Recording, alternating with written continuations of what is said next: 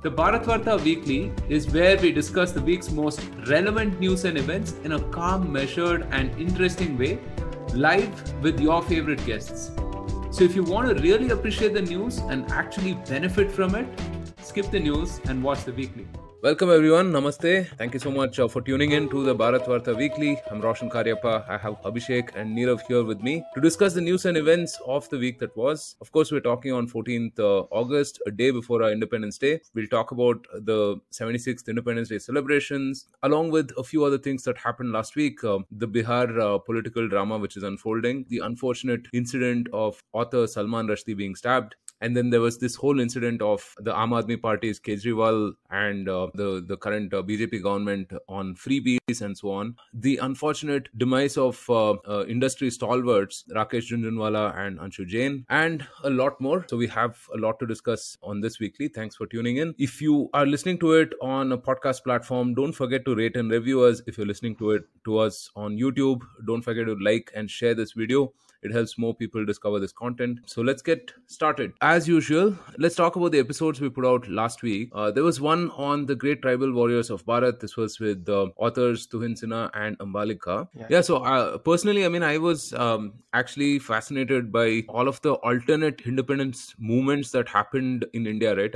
At least in the history books, we're not taught of all of these, right? Like Alluri Raju and the other agrarian movements that happened. We're only taught about the mainstream which is, Mahatma Gandhi and, whatever else happened with the Congress party and so on, the Quit India and so on and so forth. This was a fascinating overview into everything else that happened in India during that time, right? I would highly recommend people check it out. It's got a lot of nuggets and a lot of insights on all of these unseen, unheard of warriors and so on. So do check out that episode. Abhishek, Nirav, what do you guys think about the episode with Harsh? Yeah, so I really enjoyed, listening to Harsh lay out his, state of affairs of the Indian economy, and also, expand more on his, general thesis of how India is going to grow in the next few years and decades. And so, yeah, it was really well worth the time, spending listening to Harsh expound on various facets of the economy. So the one thing about Harsh that I will say is that, there are very few people that I am aware of who are able to, bring together both the economic analysis as well as, the larger political as well as, societal side of the analysis, right? And that's where, he's so good, right? Because he's able to show you the bigger picture from a variety of facets, right? And I definitely recommend this to all our listeners. Yeah, the way that's a very important point. The way he can combine economy with the social, political aspects, I think makes it a lot more interesting. And of course, guy can articulate really, really well. Do check out both of these episodes. Yeah, no, so I don't have much to add what Abhishek said, but I think the main thing is he is optimistic, but he also puts in with valid reasoning and valid points, etc. He's not what you would call irrationally exuberant. So I think it's quite a nice thing, and he brings in multiple perspectives all together, ties it in nicely. So absolutely. Even another one is the sort of global perspective, right? So he's sort of able to trace where in our journey we are compared to, let's say, some of the other developed countries, right? So we may be today like Japan in the 70s or United States in the 50s or whatever. He's able to sort of show that global perspective as well, because he's very well read and well informed about these things. Yeah, for sure. Check out those two episodes, both the one on the great tribal warriors of Bharat and the state of the economy. Both are available on YouTube currently. We will be uploading them on podcast platforms as well shortly. Do check it out, and of course, like, share, all of the good stuff. Moving on to the first piece of news for this week. Author Salman Rushdie was stabbed during an event last week. Reportedly, an assailant rushed to the stage and lunged at the 75-year-old writer just as he was being introduced to the audience. He was then put on ventilator due to his injuries and was unable to speak until this morning. Police identified the suspect as 24-year-old Hadi Mathur from New Jersey. Mathur recently appeared before a court and pleaded not guilty to attempted murder and assaulted charges against the author. In 1989, Iran's late leader Ayatollah Khomeini issued an edict calling for Rushdie's death due to the book, The Satanic Verses. Ever since, the author has been in hiding and has lived under police protection. Well, it's been so long that I kind of forgot that, this thing was even relevant, it's from 1989. right? 30 plus years. It's really unfortunate what happened. What do you think, Abhishek? Quite a very unfortunate occurrence, right, this week. And as you said, this is a sort of long ongoing saga, right, where in 1989 his book comes out. Funnily enough, India is like one of the first, in fact, the first country to sort of take action by saying that it'll ban the import of this book, right? And obviously, no publisher in India was also willing to publish the book. So effectively, it became a banned book in India. We know about the fatwa issued by Iran's supreme leader. He went into hiding for a substantially long time, and I think maybe in the early 2000s, probably he started, coming back to a more normal sort of life. And there have been incidents where, he was invited to the Jaipur Lit Fest, and then the organizers sort of backed down because of perceived threats. And then, his interviews were sort of done in private rooms and things like that. So it's been a sort of rocky road, and kind of tells us that this blasphemy threat that comes from Islamists is like a lifelong threat, right? And if you look at the particular case, right, he was about to give a speech in somewhere in New York State, well away from the city, and the person who stabbed him is a 24-year-old American who hails somewhere from the Middle East. I'm not sure whether it's Iranian or Lebanese. And while officially the police has not yet, given any motive, people have looked at at the perpetrator's social media profiles, and he's sort of like a fanboy of the Iranian regime and so on. So it's quite likely that, chances are that he has got sort of self-motivated and decided that, this was an opportunity to, carry out the fatwa on his own, rather than, it doesn't look like he's part of some grand elaborate conspiracy. It's more like this guy taking action on his own. The broader thing is this blasphemy threat sort of marks out people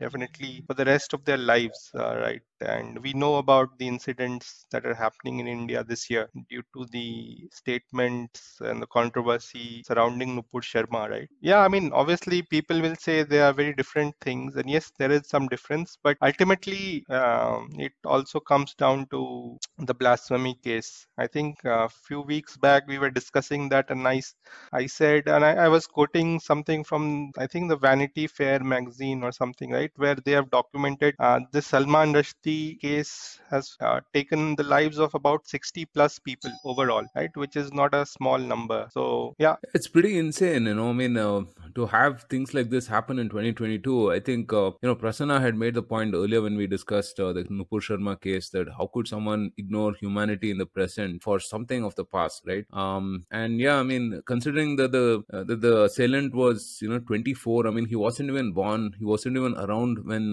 this whole incident happened in 1989.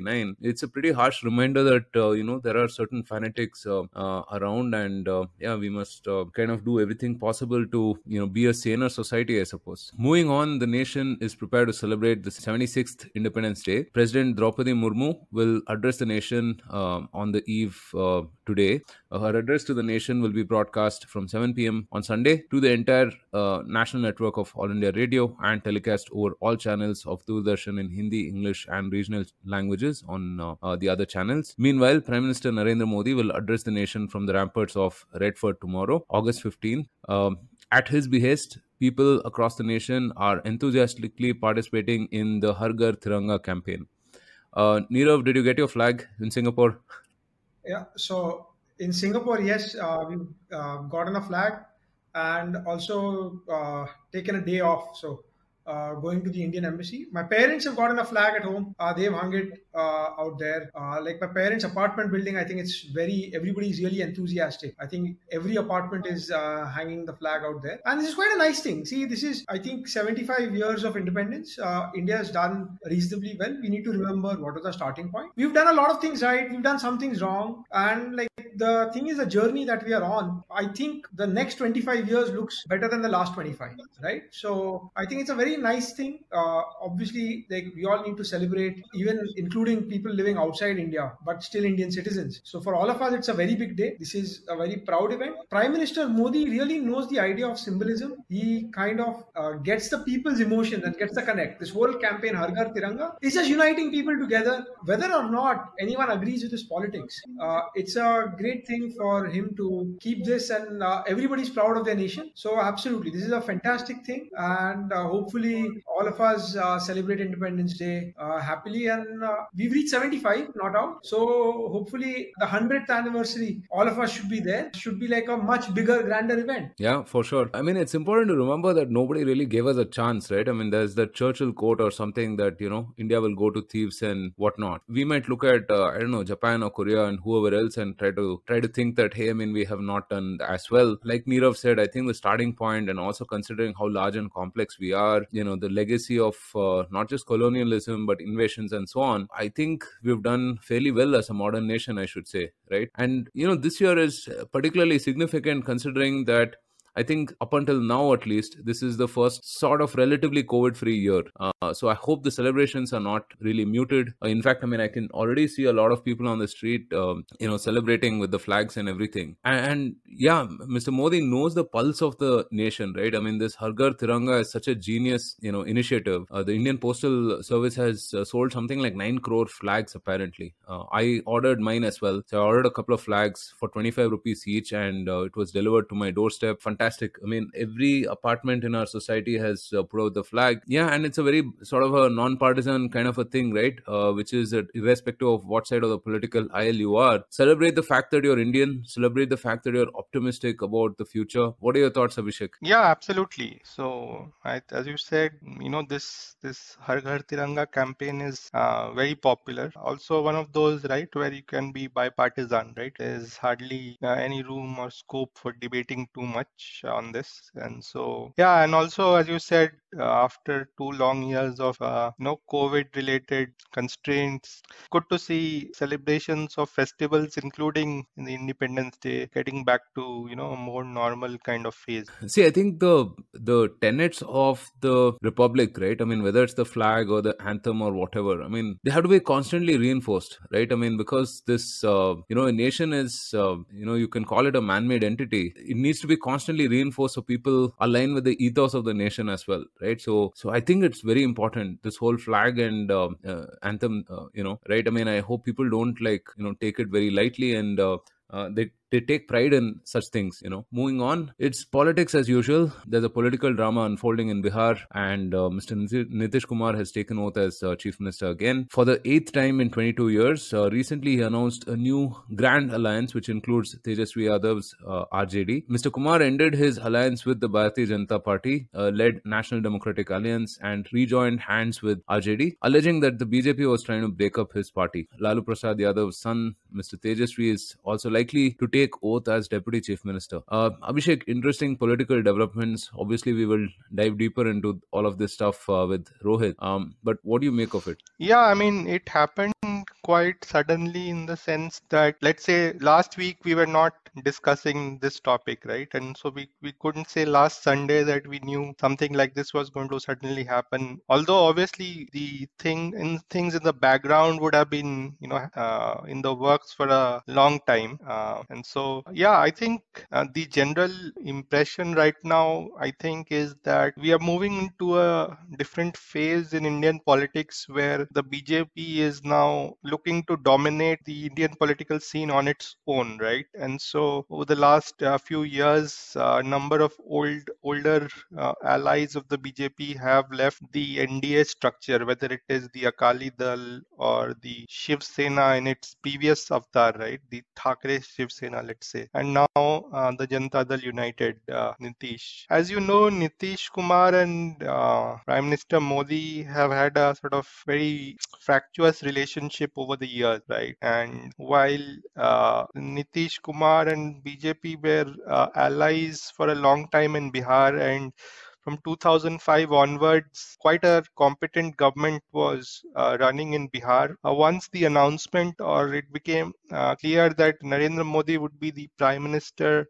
candidate from the BJP, he sort of started his protests and basically came out of the NDA, right? Because he felt that he could not really work. I mean, there were too many differences in Nitish Kumar's ideology and Narendra Modi's ideology on questions of secularism and so on, right? And so 2015, he even formed a government with the RJD there, right? Which is his old, like 20, 30-year-old rivalry with Lalu Prasad and his party was sort of ended to form the government. That did not last very long, and because there were too many issues in functioning on the ground. And so Nitish Kumar came back to the NDA in 2017, and since then managed to win the last assembly election in Bihar in 2020, do very well in the 2019 elections as well. But I think people who know Bihar's politics will say that while Nitish Kumar is personally very popular,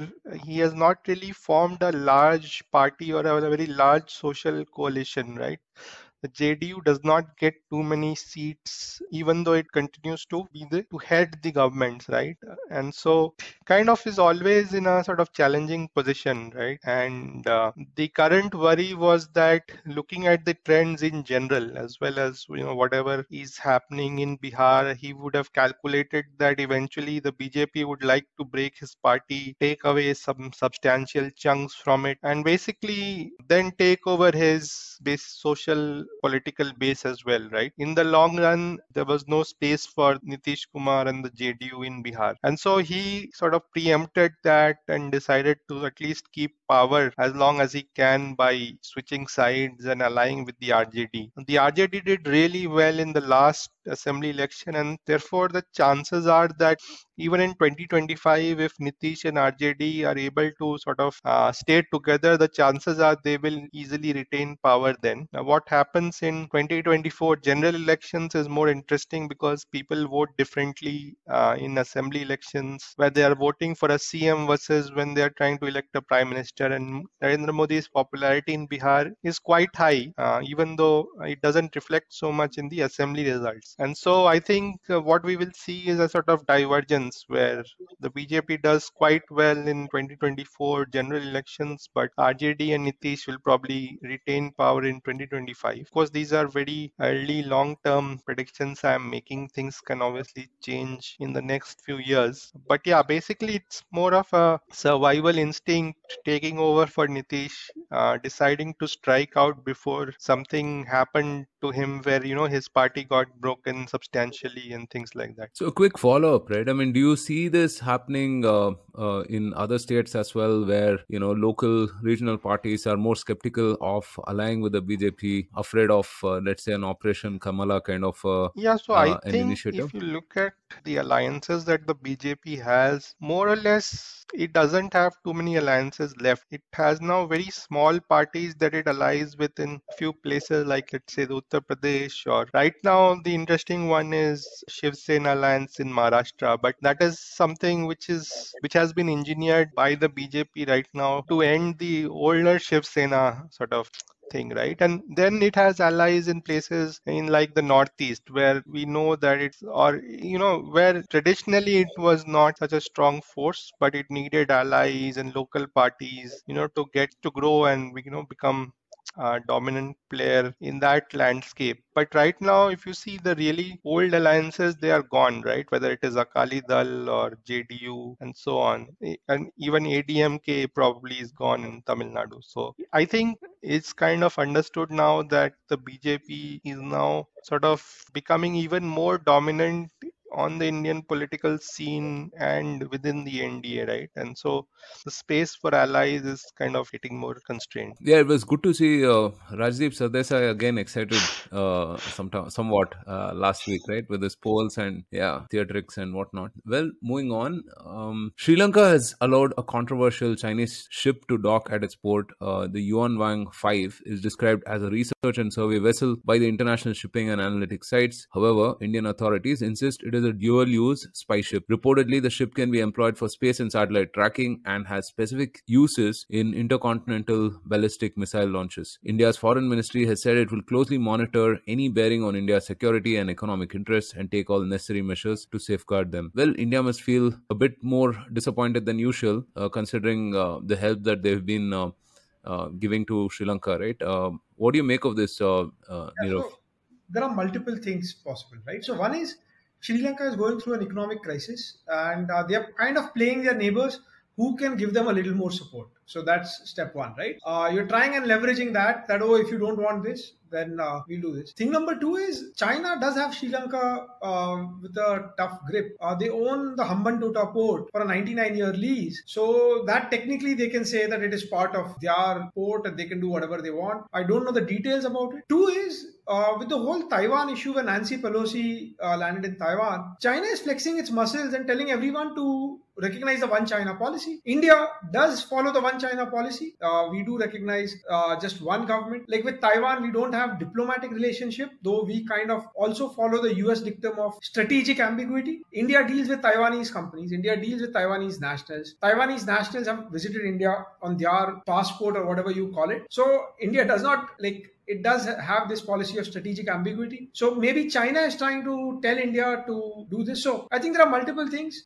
In diplomacy, we need to manage opposing forces quite well. India needs to do what is best for itself. Maybe that's a way of putting pressure on Sri Lanka or saying we'll cut off aid if you don't do this. Maybe it is with China in a certain way where India does have a lot less leverage right now, but probably India should try and project its power. So I think it's a delicate issue and all sides need to be sensible about it. I think this is more of posturing by China. They had a 3-day military exercises August 4th to 7th after Pelosi left around Taiwan. Probably this is one of those things as well, right? So they're trying and pushing the envelope, trying and pushing to the point where others to see that what is tolerated by their neighbors, and India needs to push back in a way which doesn't actually have unwanted side effects, right? So it is a delicate issue, but probably India would want to do something about it. Second thing is, this is it's such a large ship with a lot of satellite, a lot of tracking equipment, etc. Right? A real spy ship, which actually doing real spy work, probably would be a submarine. And this is more to show the outside world, not to show, or it's a show of power, rather than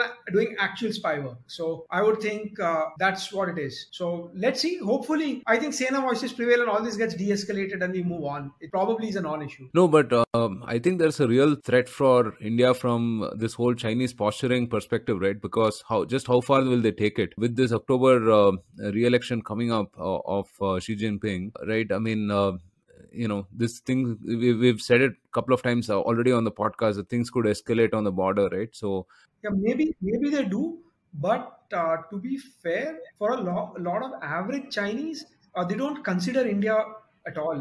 In their day-to-day conversations, India barely appears. It's a country, India is 1/5 the size of GDP. It's far away from the large population center on the eastern Pacific coast of China. A lot of Chinese have never met an Indian, so they don't really care too much about it. So I think this is probably posturing. Maybe we see something, maybe we don't. Maybe it's a bully trying to, bluff its way out. And for example, Pelosi called the bluff. Maybe it's for India also to possibly call the bluff, but at the same time be prepared for any sort of escalation if it occurs. Right. Back to some political drama again. Prime Minister Modi and Arvind Kejriwal are facing off yet again, this time on freebies. The BJP on Friday accused the Aam Aadmi Party of using freebies to fulfill their political ambitions. BJP spokesperson Sambit Patra drew a distinction between the welfare measures of the centre and the politics of freebies. Mr. Kejriwal retorted by saying that while he has been accused of handing out freebies, his measures offer free education, healthcare and more. He also stated that his measures were not freebies, but waiving loans of friends was. A lot of back and forth. Abhishek, what do you see? What do you see happening here? So I think firstly,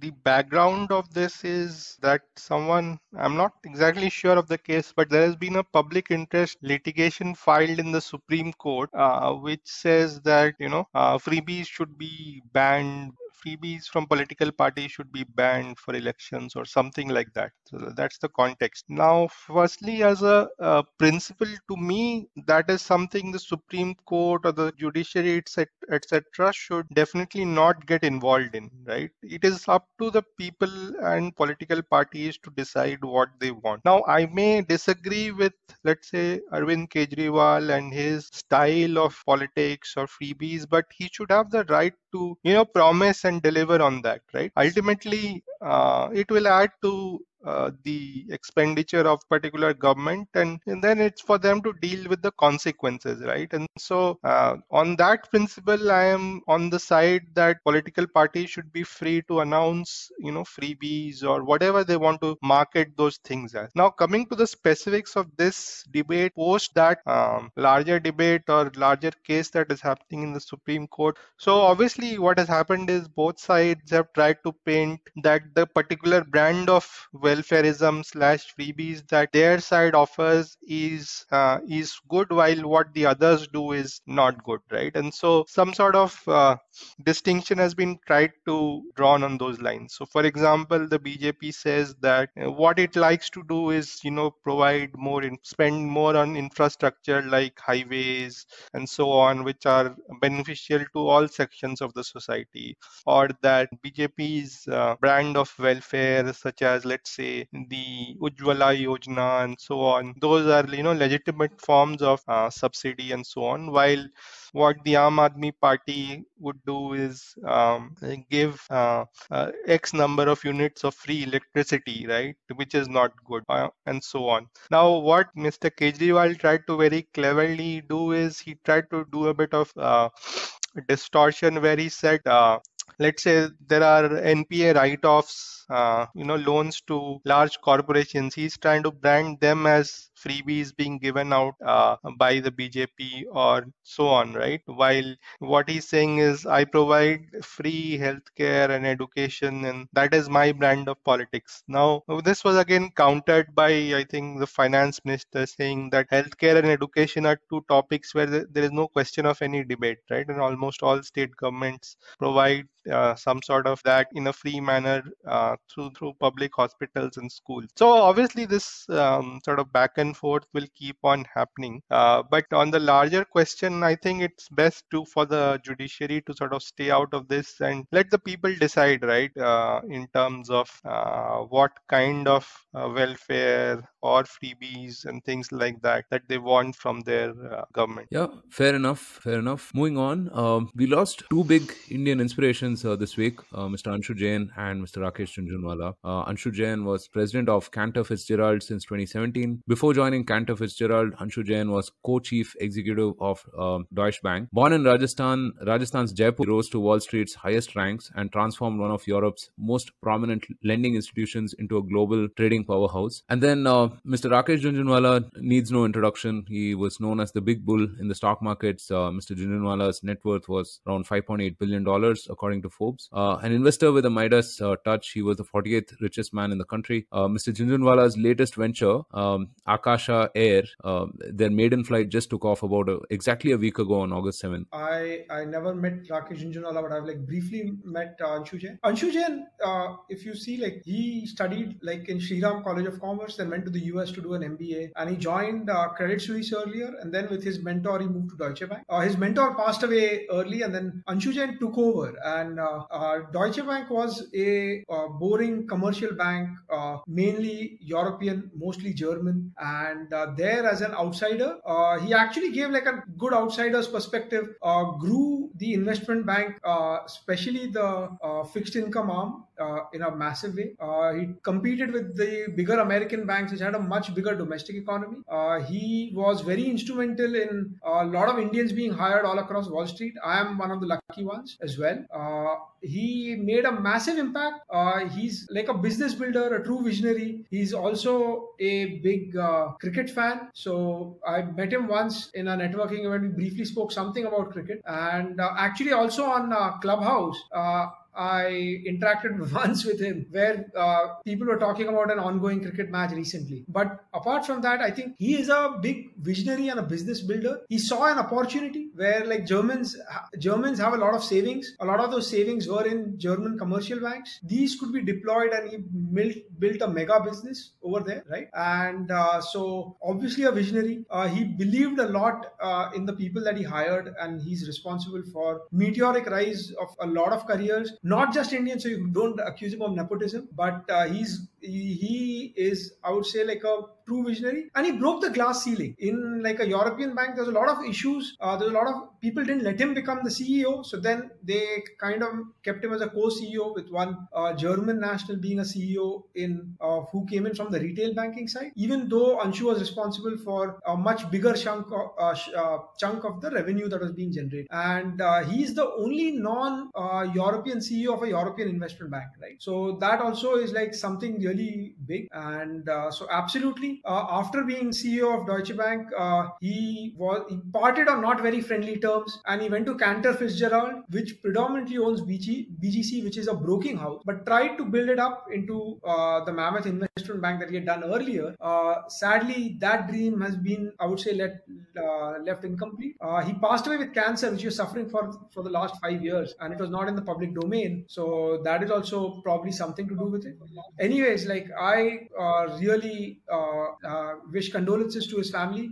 His memory will live on, and he's touched hundreds, if not thousands, of people directly and indirectly, right? And he's made a very big positive contribution to all. Yeah, may his soul rest in peace. Om Shanti. Yeah, I think he was also big on tiger conservation, right? I mean, yeah, so a lot of philanthropic efforts as well. And yeah, one thing common with both Anshu and Rakesh is that they really passed away young, right? Anshu is 59, Mr. Rakesh Jhunjhunwala is 62. I think he was one of my favorite personalities, Mr. Jhunjhunwala, on Indian television.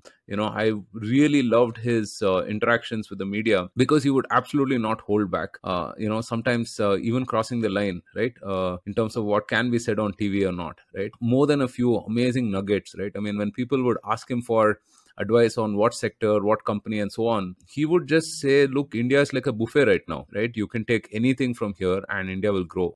Again, very, very optimistic about India. Might have started off as a short seller in the early days. I think there was a movie on Harshad Mehta, which also kind of covered him, right? I mean, but I think in the 90s, he became an optimist of India, right? A couple of bets of his, Titan and Tata Motors and so on, I mean, really paid off handsomely. In fact, I mean, even I think a couple of years back, Delta Corp also was something that he bet on, and he did. He made massive money on that. Yeah, a lot of great quotes.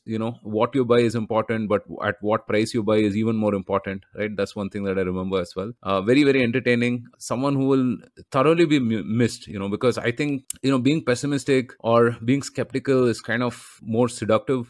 Intellectually, right? You can appear as an intellectual, but if you're unabashed optimistic like Mr. Jhunjhunwala is, right? I mean, you tend to get a lot of criticism, right? But yeah, the man, had real skin in the game, and he will definitely be missed for sure. Mentored a lot of people as well. So yeah, Abhishek, your thoughts? Yeah, as you said, right? And there is this quote from Morgan Housel, right? That pessimism is intellectually seductive in a way optimism only wishes it could be, right? And so Rakesh Jhunjhunwala is sort of the reverse of that, right? He made it, his optimism was like infectious, right? And if you listen to a 15-20 minute interview from him, you would come out feeling pretty good about the country, the economic state of affairs in the market, and life in general, right? And so and the great thing was, as you said, he could communicate in a very simple, jargon-free manner, right? His sort of big picture view of looking at things was very simple and very sort of persuasive, right? Because he would always look at, there's so much more to be done in India, right? There's such a large headroom out there in sort of all sorts of things. And yeah, I mean, he generally would refrain from giving stock specific or sector specific inputs, right? He would say that you have to do your own homework and figure that out. But, he would probably give a bigger picture of where he thinks the market and the economy will go in general. But yeah, I mean, he is the true or the original big bull of the Indian markets, and I think people and investors will, terribly miss him and his insights and wisdom, right? The fact that he was transitioning to becoming an entrepreneur as well, right, with his venture Akasha Airways, which incidentally just started this last week, right? Their operations with in the Mumbai Ahmedabad sector, I believe, right? And so I really wish the airlines does really well, because that will be a great legacy as well, right? Just beyond his work and his wealth creation in the investing space, because opening up an airlines right now is also a symbol of how he looked at India and being optimistic about its growth, right? Because there are many who are sort of closing or shutting down as well, right? And so yeah, I think he will be missed.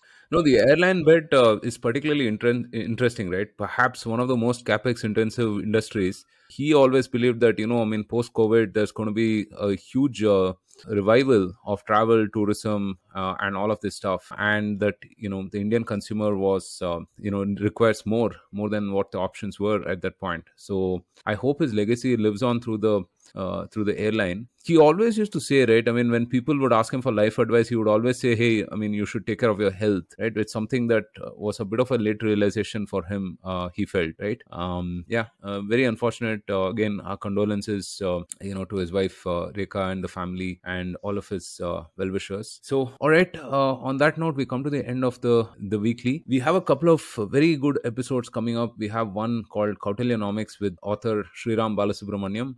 He's an economist, and what he's basically done is looked at Arthashastra and tried to talk about the relevance of Arthashastra in the current times. Goes into Chanakya's musings on economics and policy and stuff. Very, very fascinating. I mean, Nirav has conducted this discussion himself. We also have another with Ami Ganatra, who you've heard multiple times on the podcast. This time she's back with her book Ramayana Unraveled. A few of you may remember her previous book Mahabharata Unraveled, which was very nice. It covered certain aspects of the Mahabharata that people might have overlooked, and also goes into the complexities of the character and so on. So yeah, in this book she does the same thing with Ramayana. I'm actually reading the book, and it's already quite a fascinating read. So I'm looking forward to talking to her, and both these episodes will be out next week. Again, we're going to publish this on YouTube and not on podcast platforms just yet, folks. I mean, if you find us on your podcast feed or on YouTube, please like, share, subscribe, rate, review, all of the good things. It really helps us reach a wider audience. It takes our content to more people. Obviously, you see that we put in a lot of effort on this, and it would be amazing if more people saw this stuff. All right, thanks so much, guys, and from Abhishek, Nirav, and myself, wish you a very, very happy Independence Day in advance. And yeah, Jai Hind. Thank you for tuning in to this episode of the Bharatvaarta podcast. If you want to see more content like this, then don't forget to subscribe to our channel. We started Bharatvaarta to facilitate long-form discussions on politics, policy, and culture. We don't necessarily endorse anything that was said in this episode. If you wish to offer us feedback, do reach out to us on social media. We are at Bharatvaarta on Facebook, Twitter, and Instagram. You could also get in touch with us on our website, www.bharatvaarta.in. The links are in the description below. Until next time, stay safe, take care, and Jai Hind.